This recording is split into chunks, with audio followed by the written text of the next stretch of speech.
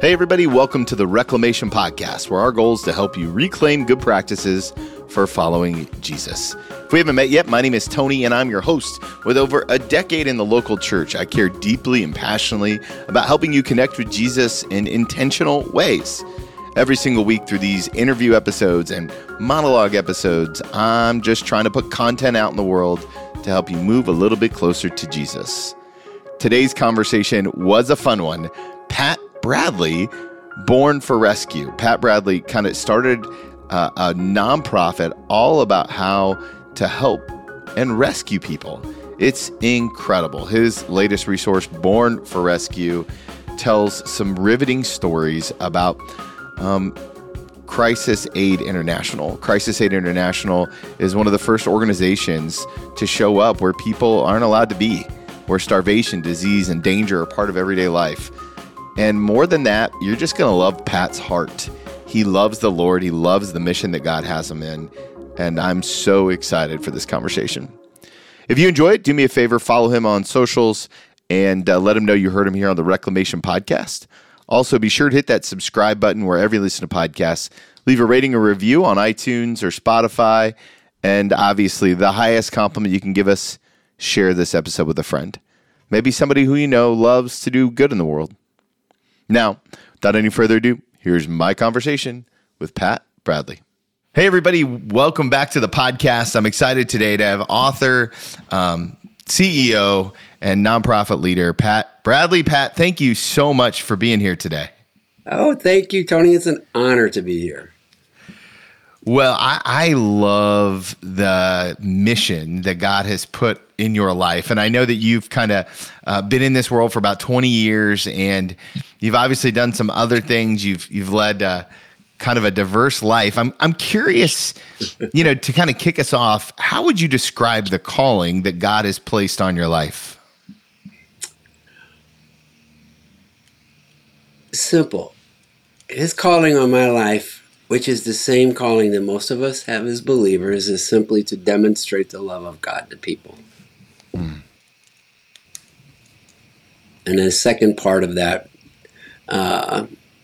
that's a great question. I don't think I've ever been asked that question. So the second part of that would be in Matthew 25:33-40, where Jesus basically summarizes, says, "Whatever you do for the least of these, you do for me." Mm. And so I find that that verse has more freedom in it for me than almost anything in the Bible, because for years I wondered, how can I serve God, and what's the will of God for my life, and how do I know I'm going to hear from God? And Jesus just said, "Hey man, whatever you do, whatever you do," those two keywords, whatever you do for the least of these, you do for me. And so it was like, okay, well, what's on my heart to do? Let me just follow my heart. And I realized as I start following my heart, I was in the center of God's will for my life. And it was always there. I didn't need this audible word. I didn't need to be led from God, because when I gave my life to Christ, before I even did that, before I was even born, he had me wired and to do what I do today.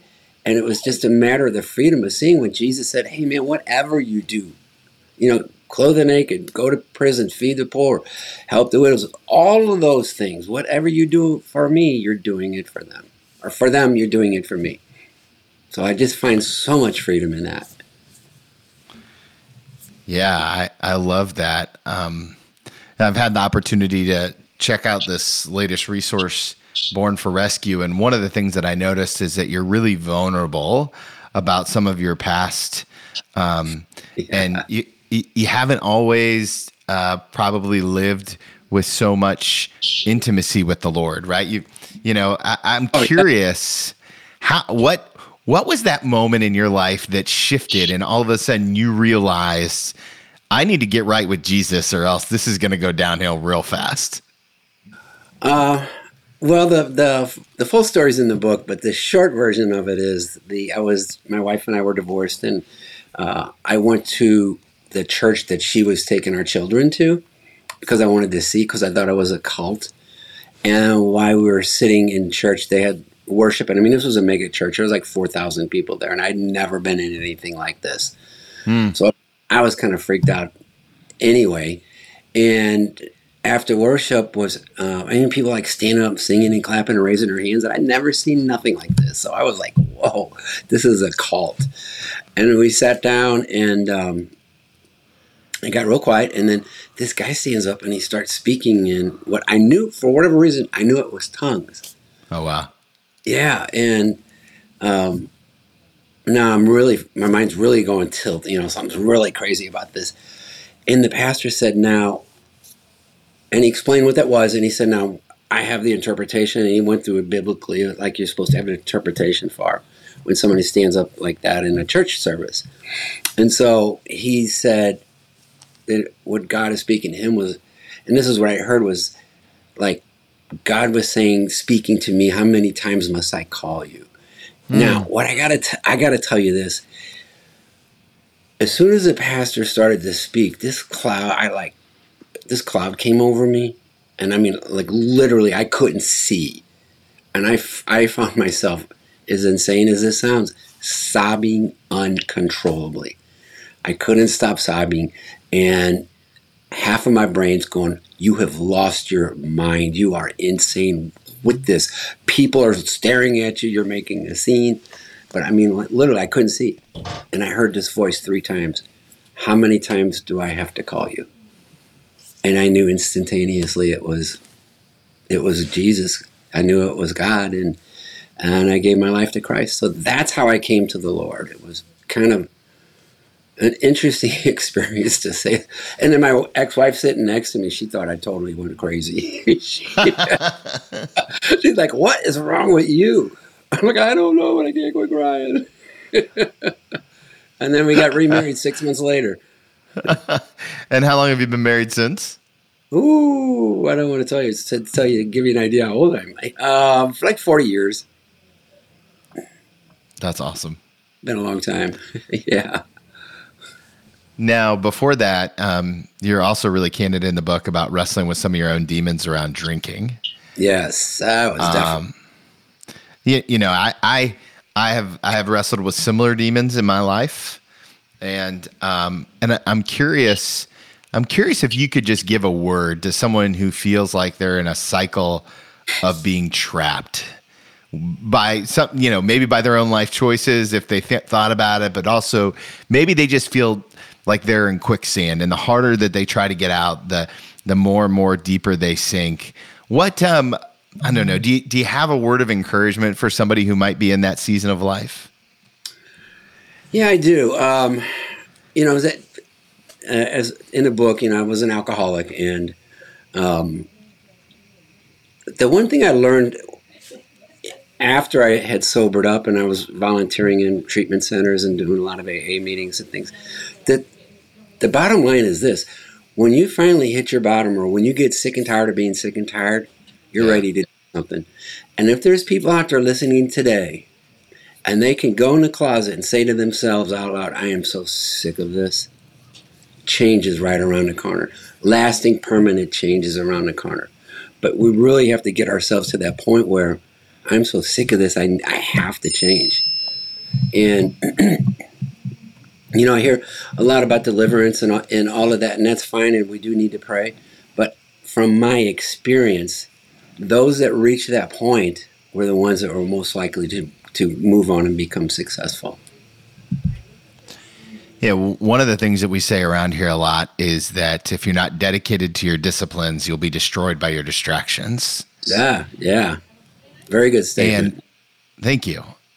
I'm curious, what does your daily disciplines look like that have kept you, 1, close to God, and 2, sober, and 3, seemingly joyful for these many years since that rock bottom moment? Well, I think the number one thing I do is every morning I try to spend a good hour or longer, just, in quote, our quiet time. And, I got a chair and I got my books and I got my Bible. But it's in that time when I really hear more clearly from God than any other time. And it just sets my day up. And it just keeps me that relationship, that personal relationship, that I can just be who I am. And because sometimes in church, there's so many distractions. Let's just say it that way. Amen. That I can't find myself sitting in a church service and just being able to go, Lord, you know what? This really sucks. I am trying to deal with this, and what is happening over there, and why is this not working out? And I need to get some answers from you today or tomorrow at the latest. I can't do that in church, but I can do that in my quiet time. So that is the single most important thing to me is to do that. And some days it's a half an hour, but that is for me it. One of the interesting things is you just were like, hey, sometimes I spend an hour, sometimes I spend an hour and a half, sometimes I spend a half an hour in quiet time. And also you had this miraculous kind of come to Jesus meeting. How long did it take you to get to a place where you're in a good rhythm with quiet time, where you're spending some really deep time? Because I can't imagine you went straight from Sunday morning converting to church to Monday, I'm going to spend an hour in the Bible. It doesn't work like that for most of us. And I think that there's probably somebody listening who's like, man, I want more time with the Lord. I'm wondering if you could give them like one or two steps that you took. Well, so when I gave my life to Christ, I think I was like 30 years old. So we were raised, we got remarried and we were trying to raise kids. And so, we were busy with all of that. And so during that time, I wasn't spending that kind of hour a day. That came much later in my walk. I'd say in the last maybe 10 years of my life. My kids are grown and they're out of the house, and they have been. So that afforded me the luxury to be able to do that, because when I had kids, I'd have to get up at 3 o'clock in the morning to do that. And I'm just not that psyched. But what I want to encourage people is that we seem to forget a simple little fact. When we give our life to Christ, it's permanent. Yeah. In Jesus' eyes, it's permanent. And when you're living your life and you're raising your children and you're going to school meetings, and you gotta go to the grocery store, husband goes to work, wife goes to work. Just when you're living your life, you're still living it in Christ, because you gave that life to him in totality, and that's how he sees it. And so for the longest time, 15 years, I never grasped that. I never even thought about it that way. But I was, at the end of the day, I'm either Christ's or I'm not. And so sure, God knows we have children array. He understands our situation, and I don't believe he sits there and go, well, they didn't have their 1 hour quiet time this morning, so I'm not blessing them.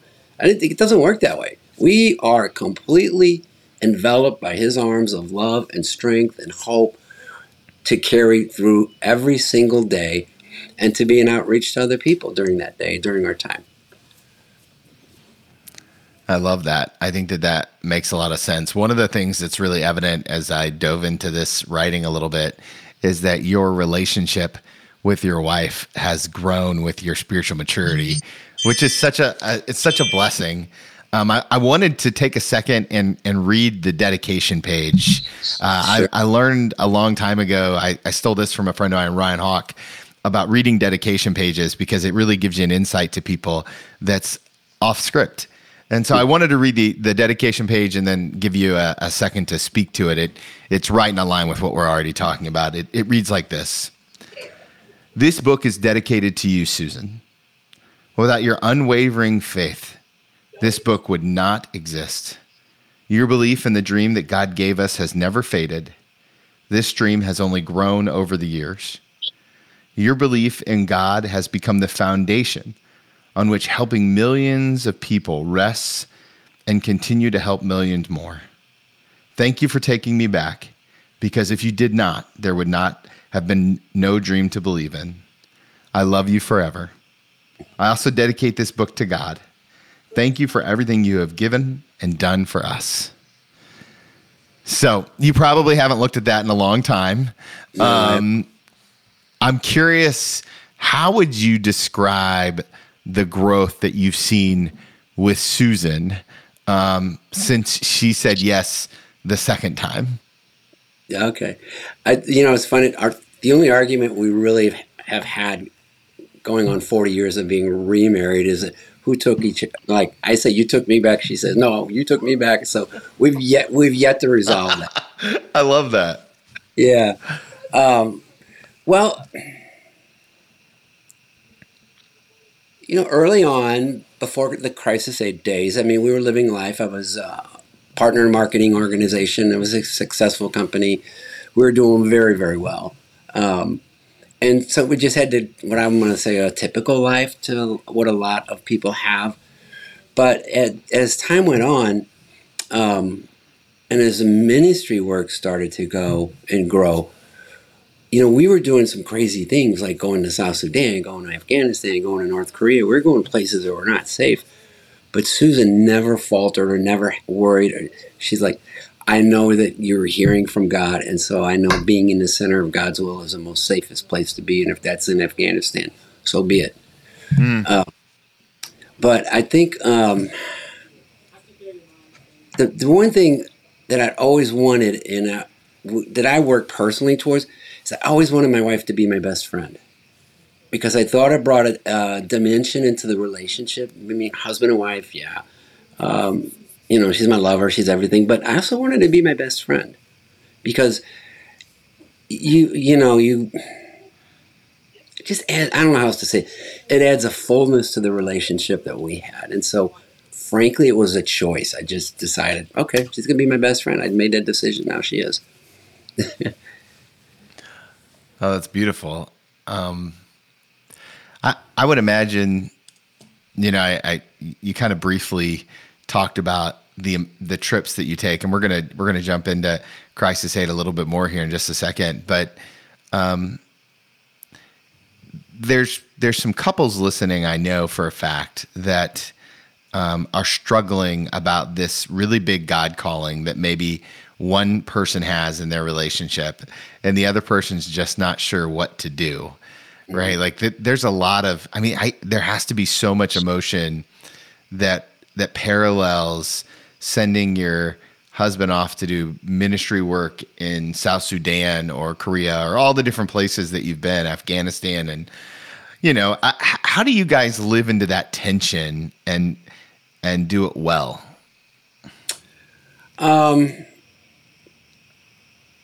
Really simply, it was, we both believed that we were hearing from God. And I'm just going to stop it right there, because I don't want to try to elaborate on it. We just had this confidence we were hearing from God, and we just kept taking the next step that was in front of us. And some were very illogical steps and some were very logical steps, but it was just based on a foundation that we are hearing from God. God is guiding us, and let's just keep moving forward. And so through the 90s, I would take vacation time and do mission trips. And I wouldn't take my wife or children because we were smuggling Bibles in restricted countries, and it just I didn't feel it was safe for them. But they always had that peace. And Tony, I think as Christians, we try to complicate our life so much.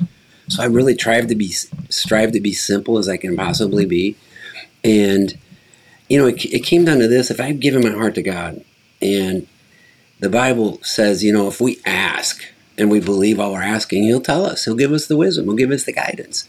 And so we were asking the whole time for wisdom and guidance, and I either had to act on that or I had to not act on it. And just simply chose, let's act on it and see what happens. Does it make sense to you? Yeah, no, perfect sense. It's a small step of faithfulness, right? Like, yeah. In the recovery world, it's one day at a time. Like, hey, exactly. Yeah. I'm just going to do whatever the Lord wants me to do today, and then see what happens tomorrow, right? Like, I think that makes a lot of sense. Were there any trips that you ever went on that you and Susan didn't have agreement on? There was one time. So I worked with a friend of mine in he was from South Africa, from St. Louis, Missouri. So we would meet like in Nairobi, and we'd fly up to Kenya and do our work for a week or two. And Sue was always positive, and she dropped me off at the airport. But this one time, she got out of the car and she started sobbing, and she couldn't stop sobbing. And it was like, okay, now you gotta. I'm like, You're making a scene. Stop this. People are stopping to look. What? They're going to think I'm abusing you or something, but it was weird. And it was a trip. We were going to South Sudan, and then from there we were going to Afghanistan, and I was coming home. Never experienced it. I almost didn't get on that plane. Wow. Because I'm like, Lord, what are you speaking to her through me? What's going on? I don't understand this. But ultimately, I got on a plane. I ended up in Nairobi and met my partner. And I said, hey, I got to tell you what happened to me today. And this has never happened. And it's never happened since either. It was just that one time. And I explained to him, and he looked at me, and he was like shocked because the identical same thing happened to him and his wife when she took him to the airport. So we're like, should we just hang out in Nairobi for 2 weeks and not tell anybody? Because it was weird. It was really weird. But that was the only time. Was there anything that we who knows what was prevented that we weren't aware of? But we never had any problem. Now, one of the things that I noticed as I was doing a little research on Crisis Aid is that that kind of the words on the website, the rally cry is break the cycle, change the tide. Mm-hmm. Right? Break the cycle, change the tide. I'm wondering if you could give us like a 30,000 view overview of what this ministry is, because you're very clear in the book that you're not superhuman, but this feels like a superhuman kind of mission that you're on. And I'm wondering if you could kind of give us some perspective on it. Sure. I think, so what we're doing is first of all, we work in areas where no other organizations are working. So right now in East Africa, we're working in places where children are literally starving to death today in today's world. Kids are dying because they don't have enough food. Rampant human trafficking, orphanage, just horrible problems. So we go into these areas and we set up programs. Our first goal is to save lives. And so anything that needs to be done to save lives and keep people alive. But since maybe 4 years ago now, we're shifting to build more of a sustainability into our programs, to where we go in and we look at, for instance, in this one area, for 10 years we were doing feeding programs and we were struggling to keep people alive, literally. And at the death of a 4-year-old, something just kind of set off in my mind. We got to ask better questions. We're not asking the right questions of ourselves. And so what we started to notice was this girl's father had no opportunities. And so as an American, we can't understand that. We really can't. We all hold this belief that anybody can lift themselves up. And it's true. Everybody can. But there are places in the world where people don't have an opportunity.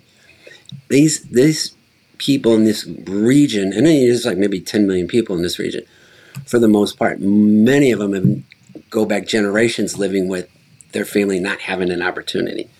So they're thinking they wouldn't recognize it if they saw it. So they keep doing the same thing over and over, trying to be maybe like sustenance farmers, or hiring themselves out as a day laborer where they make 50 cents in a day if they're lucky on a good day. And they're trying to support a wife and 3 or 4 kids. It's just, and it wasn't working. It doesn't work.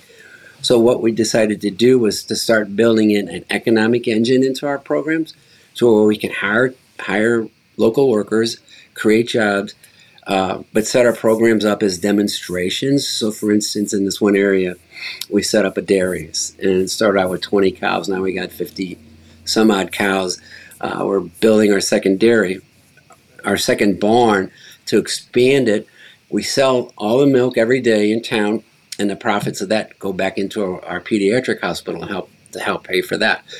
But what we've done now is we've created in this region with this program under this model probably 100 jobs that were never there before. They did not exist. But the most important thing is we've got demonstration agriculture projects going on, and that includes irrigation. So we're demonstrating to them how they can turn their lives around with what they have presently, and then work on teaching them new skills.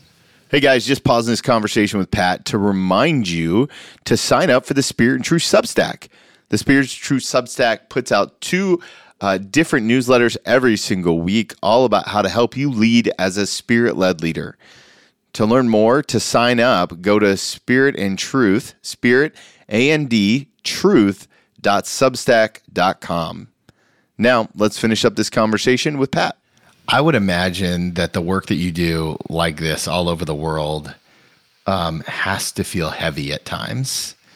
And, empathy fatigue and just burnout is real more now than it ever before. How do you and your team stay alive for the mission that God has called you to in this field? You said it earlier. One of the things is one day at a time. Today, Jesus said, today is going to have enough problems of its own. Don't worry about tomorrow until it gets here. That's a big one. Secondly, I have to remind myself that today's the best day of my life. And before I get out of bed every morning, that's the first thing I say to myself. And then I ask God, why are you so good to me? So I can start my mental mind set going in the right direction. But all that to say, it's the grace of God. If the grace of God wasn't there, we would collapse in about 3 seconds, literally. One of the things that I saw in this new resource that you've written is a note from your publisher, which I've never seen before.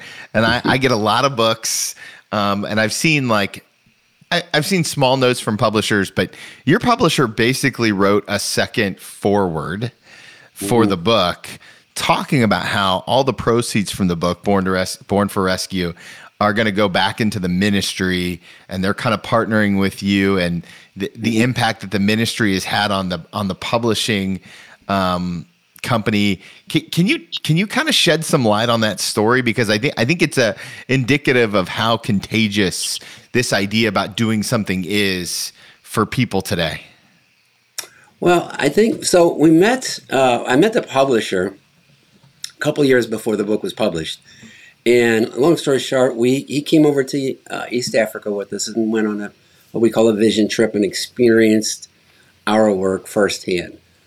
And he said, and this is what he told me, he said, Pat, I've been on many mission trips to many countries. He goes, what we experienced here was a change in my life like I have never experienced.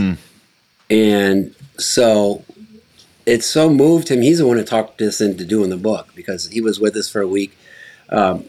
Now, prior to that, they had selected Crisis Aid as their recipient. So part of their net profits go to World Vision, and the other part comes to Crisis Aid. So they support us just because of the work that we're doing. But I had him come over because I wanted him to experience the work. I wanted him to see it and meet the people that his organization is helping.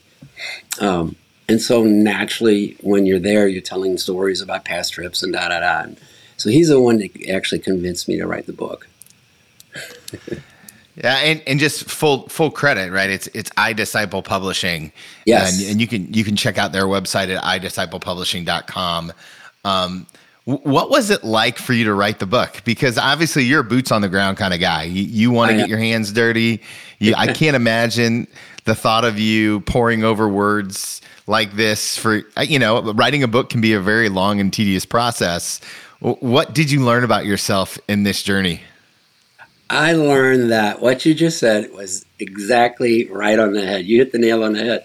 I sat down and tried to write a chapter, and then after like a half a day, I'm like, this isn't going to work. And when David was on that trip to East Africa that week, he would say to me several times, you need to write a book. You need to write a book. You need to write a book. I'm like, David, I told you. Number one, I don't want to end up with 5,000 books in my basement because I can't sell them. Number two, I didn't start this ministry to be a book sailor. I didn't, have to sell books. I don't know where to publish. I don't know. I don't want to deal with marketing or any of that, the business side of it. And he said, okay, fair enough. And so I went, after he got home, I went down there to visit with them. And then he asked me again. And I said, David, you know what I said when we were in East Africa? And he goes, well, what if I take all of those away from you? What do you mean? What if I take all those excuses away and tell you that we will market it, we will publish it, we will produce it, we'll ship it, we'll inventory it, we'll sell it, and take care of everything for you? I said, okay, that's all great, but I can't sit there and write a book. I'm not going to sit. It'll take me 10 years. He goes, "But I think I got a good ghostwriter that would be more than will do a great job for you." I'm like, "Okay, you dirty rat." Now I got it. So I said, "Okay." And so for me, what I did was I sat down for like a day and a half with the writer, John Driver, who's written a number of books. He's a pastor himself, and just told the stories, just told the stories from my heart and what my memory and what we experienced here and there and there. And John was the guy that kind of put it all together. And I thought he did a masterful job, because if you could have seen the notes in the noteboard, I mean, Tony, we were bouncing from North Korea to Indonesia to Haiti, back to North Korea. It was just everywhere. And so he figured out how to pull it together. And it's like following the pages of a passport. I'm curious, there's a sentiment among some Christians that we need to help the people here in the U.S. before we go international. We need to clean up our yard before we go help somebody else's. I'm wondering if you could kind of speak to how you handle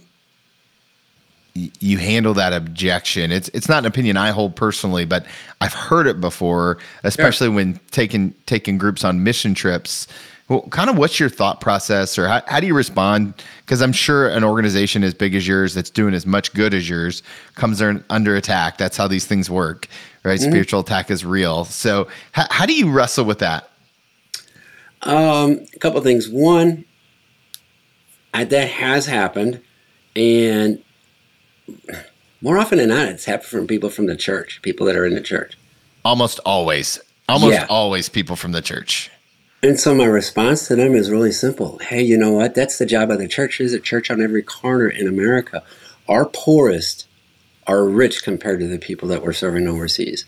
Mm-hmm. And secondly, I respond and go, well, we do have programs in America. We have sex trafficking rescue. We have sex trafficking prevention. And we have a large feeding program here in St. Louis. So we are working here as well as overseas. I'm curious too, and I have a bunch of notes that I don't know if we're going to get all of them or not, but I'm curious about how you guys wrestled through COVID. I mean, you're an organization that's very relationally driven, which I love, because I think that's the way Jesus did it. I think Jesus was relational. I think Jesus challenges us to be relational, and you seem to build relationships where you go places. You do acute care, but long-term relationships seems to be the kind of the mode that I see from your ministry. How did COVID impact you guys? And obviously, besides the obvious ability to get around, what did it do to you guys, and what opportunities presented themselves in that season? Well, COVID was good for us. Frankly, we were considered an essential business, so we were able to keep our doors open. Great. And at the time, we were feeding about 400 families a month at our inner city program. And it's been, my wife has been running that now for 25 years. She's been involved with it. And so we've been doing that for years. We went out, we did a food distribution here in St. Louis, like everybody does, where people drive up and you put it in their trunk, and you see them all over the country. And it dawned on me, there's no dignity in this for the people. How do the people feel? How would I feel if I had to come and get food because I can't feed my kids? And there were people that are making $150,000 living out in a nice part of the city, and they were in those food lines because they lost their jobs, and they were about to lose their cars, they were about to lose their homes. And how would it make them feel? How would I feel for them coming in? So we came up with an idea about, let's redo this and let's bring in, because science has proven giving makes you feel good. So there's a good feeling attached to giving. Let's go on the principle that giving feels good, and let's help them turn around from being recipients to givers. Givers of what we've given to them for them to share. So we did that. We tried that and we tested it, and it went really, really well. People would drive up on our parking lot, Tony, and you could just see the body language. You could just read the depression and stuff. And so we just had this bag with 2 cans and put a nice little note on it and said, hey, if you want, share this with somebody else. because there are others in need, even worse than you, but you're valuable. And so we like respecting the dignity of all people is one of our core values. So we approach it, and how do we help people reestablish their dignity? And when we handed those bags and explained what it was for, people sat there and start to cry. They just broke down. It was like something broke in them. And they pulled away and they were smiling. We got great reports on it. And so that one we did was like 120, 150. And so our team got back to the office and everybody's wound up and excited how cool it was. And it really was. But I'm thinking, we feed 10,000 people every month in East Africa. That is nothing. You guys are excited about something that is so below what we're doing overseas and what our ability to do here is. They go, well, what do you want to do about it? I go, let's bump it to 4,000. Let's go from 400 a month to 4,000. And wow. They're like, are you crazy? I go, yeah. They go, well, where's the money going to come from? I said, I don't know, God will bring it in. And 3 weeks later, we started our first distribution, and we were doing 4,000 families a month for 18 months. God provided. So that's what we did with COVID. It exploded our inner city. And it was good for us. It was financially the best year we ever had, too. Wow. You have 2 kids, is that right? I do, yeah. 2 kids. I'm curious. Okay, so your wife's run an inner city feeding program. She's basically Mother Teresa. You're like the James Bond of the ministry world.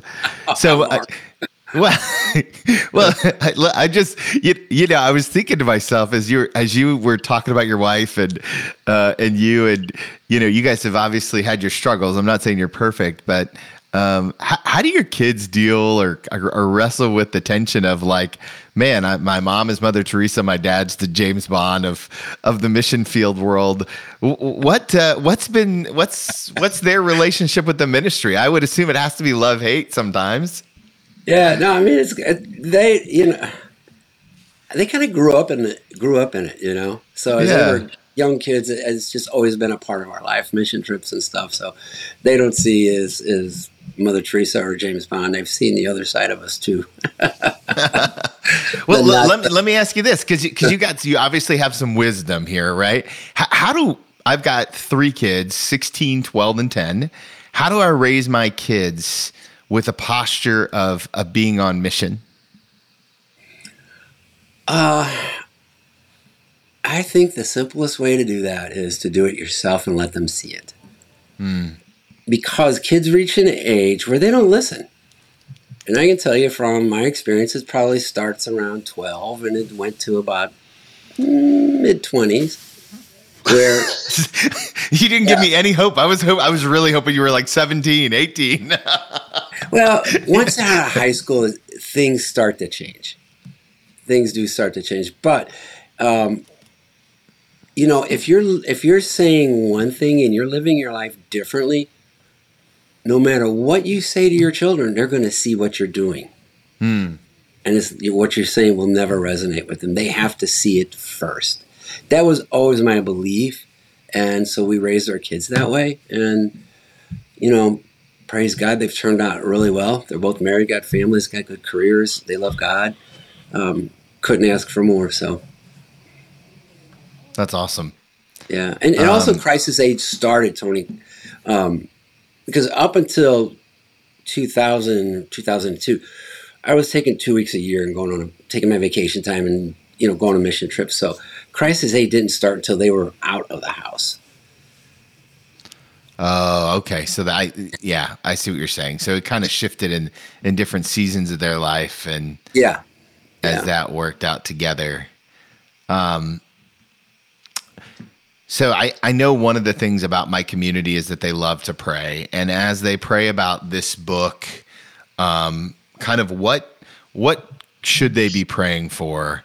Like when you wrote it, like what's the end goal that we could walk alongside you in prayer? Oh, thank you. That means so much to me. I want to see this book be like I want this book to like get into 1 million people's hands, whether we give it to them or they buy it or sell it. However, I would love to see 1 million people get it in their hands, because I know the power of a book. and there was a book called God Smuggler. Have you ever heard of that one? Mm-mm. The story of Brother Andrew, who was the founder of a ministry called Open Doors. They were the first ones that went back, and this goes back into the 60s, early 60s, where he was actually going behind the Iron Curtain and getting involved with underground churches. And he came out with and informed the world about Christian persecution that none of us knew about. Wow. Anyway, he wrote a book. It was a very funny story because he didn't want to write the book either. So he did it. He told some stories and to some writers, and they did a masterful job. Anyway, the night I got saved, the church had a bookstore, and on the end cap there was a book, and it said God Smuggler, and I was very intrigued by this book title, so I took it home and started reading. I didn't own a Bible. I started reading it, and I couldn't put it down, and I finished it the next night, and I prayed a simple prayer. I said, God, if you ever want to use me to help those being persecuted, I just make myself available. And that was it. That's all I prayed. But that came from a book. And I can tell you today, if I had not read that book, I'd still be a believer, but Christ the Saved would not exist. That book changed something in me. And I've heard the leadership and Open Doors over the years say thousands and thousands of people have made that claim, and it's changed their lives. It put people in the mission field or just changed their lives in a positive, demonstrable, measurable way here in America or wherever they live. Not just philosophically, it changed my life. So my prayer is, when people read this book, that they see, I am nothing, I'm not any special, I'm not a superhero, I don't have any, hidden talents. I'm a guy who totally screwed his life up and threw it down the drain. And God picked it up, and he used me to, do these great, create Christ the Saved.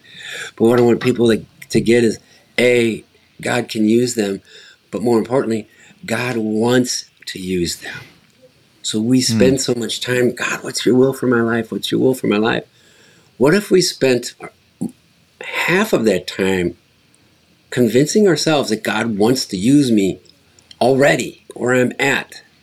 And it goes back to the simplicity of whatever you do for the least of me. So I would love for this for Christians to read this book and get out of the church pew and start doing something and becoming the body of Christ that Jesus wants us to become. That's my main goal in this book. I love it. I love it. I close every podcast by saying, if you want to follow Jesus, you must be willing to move. And so this feels perfect. You steal that anytime you want. Okay. I have one more question for you, but before I ask it, I know that my listeners are going to want to connect with you. Where's the best place to learn all things about what you're doing and what God is doing in and through your ministry? It would be our website, christthesaid.org. christthesaid.org. Well, of course, we'll link to that in the show notes and get connected there. And you guys have a pretty robust social media presence too, on Instagram especially.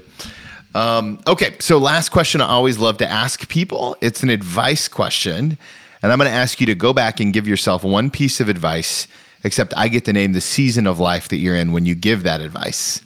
And I wanted to take you. There's a twist. There's always a twist. You've asked some original questions. I am really enjoying this. Thank you. Okay, Pat. So here it is. I want to take you back to the day before you go to check out the cult with your then ex-wife.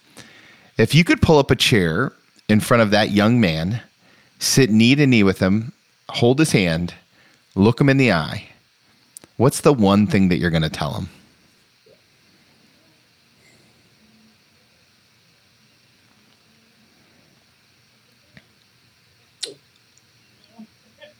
That's several things pop into my head. I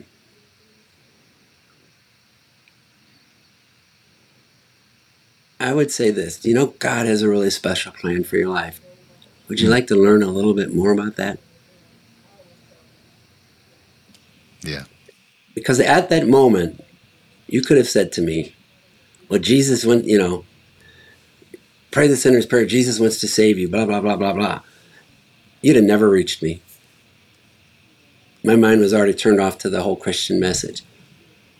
But as I think back on it, if someone was sitting across from me and the one thing they could say to get my attention, you know, our salvation is a heart thing, but it starts up here. It has to start up here. And that would be the one thing that would get my attention. Because I would probably go, what do you mean? Yeah. You know? Oh, that's good. That's good. I'm going to throw in a bonus question because I'm really curious. I know we never retire from ministry, but obviously how we do ministry changes and seasons change. What's the next season of ministry look like for you? Well, for Crisis Aid, right now, I want it to go on for another 100 years, okay? Yeah. Because of things that we're doing, pediatric hospitals, medical work, feeding work, they're all very, very important, life-saving programs that need to continue on indefinitely until Jesus comes back. So I've been spending the last couple of years spending a lot of my thinking and praying time about what's in the next generation and starting to try to set things up. So like, for instance, all of our work in East Africa, which is where probably 75% of our budget is. Got 18 separate projects running over there. I have a husband and wife team in their late 50s, or maybe mid to early late 50s, and they run everything. And they have been a godsend. Wow. They've been with 15 years. They know my heart. I know their heart. I feel very good that works in good hands there. So now I've been spending time trying to get, getting the office, the administration side of this, not just to work in St. Louis, but we also run an office, because a nonprofit is such a bad term. As a businessman, I come out of the business world. Right. It's like a stupid term. I mean, if it's a nonprofit, you're not going to work. You're not going to be around. So we have to manage cash. It's a cash flow management thing. And so it's just getting this office set up to continue, because all the development work, fundraising comes out of this office. And so, for instance, we have the highest accreditations you can get from Charity Navigator. They ranked us in the top 0.5% of nonprofits in America. I mean, you can't get higher than that. But to get those things, it takes a lot of internal work that you have to do, manage your funds properly, be 100% transparent. And so there's a lot of work that goes into doing this work, not just handing it. I always say, no, people wouldn't believe how much work goes into handing out a bag of food if we do it with excellence. And so getting this office set up, and we're probably 75% there. So it's in a really good place. Like if I died now, tomorrow, this thing would continue. I already know it would. The right people are in the right place. So for me, going forward would be, okay, so I'm really passionate about Crisis Aid and what we do and trafficking rescue and all that stuff. But what I'm is equally passionate about, and sometimes I think maybe I'm even more passionate, is I want to see the church come out of the church pew and become the body of Christ. I want to see believers go from boredom to excitement in life because they're walking in what God created them to walk. And when you're doing that, there's an excitement already built into our DNA because we're following what God wired us to do. And so it's not like I don't have to create the energy to do it. I'm wired to do this. I was created to do this. And so I just have the natural energy and excitement to do it. And how else are we going to affect the world unless Christians get out of the pew and demonstrate the love of God? They think that we all have to go out and be able to preach the gospel. Well, you know what? I don't preach the gospel. I can't get up there and give a great sermon and, get millions to get saved. But what I can do is go out there and demonstrate the love of God. And that's what I have found, Tony, for where God sends us. That's the most important thing. Because once we demonstrate it and they see it and grasp it and feel it, their hearts are open. Yeah. Yeah. And I've seen that happen with warlords. I've seen it happen with Taliban. I've seen it happen with girls trapped in a red light district. I've seen it happen with pimps. People are dying to know that God loves them, but they're never going to hear it. They got to see it. So good. Pat, thank you so much for being so generous with your time today. And my honor. Thank you. I just appreciate your heart for the gospel and how it plays out to build the kingdom of God. So thank you for the work that you're doing. And I just want to encourage everyone to go pick up a copy of Born for Rescue and follow Crisis Aid on all their social media channels, and maybe consider making a financial gift to help consider to spur on what God is doing in and through this ministry. So thank you so much, Pat. What a blessing it is to hear from Pat and to get to know more and more of his story. I just think he's got such a great heart when it comes to serving people. What a great perspective. I really appreciate his vulnerability about his relationship with his wife and how that has grown over the years. Guys, I'm thankful for you, for this connection, for the opportunity you give me to do what I love by putting out podcasts every single week. Hey, the best compliment you can give me, share this episode with a friend, share it on social media, tag me. If there's anything I can do for you, please don't hesitate to let me know. Remember, guys, if you want to follow Jesus, you must be willing to move.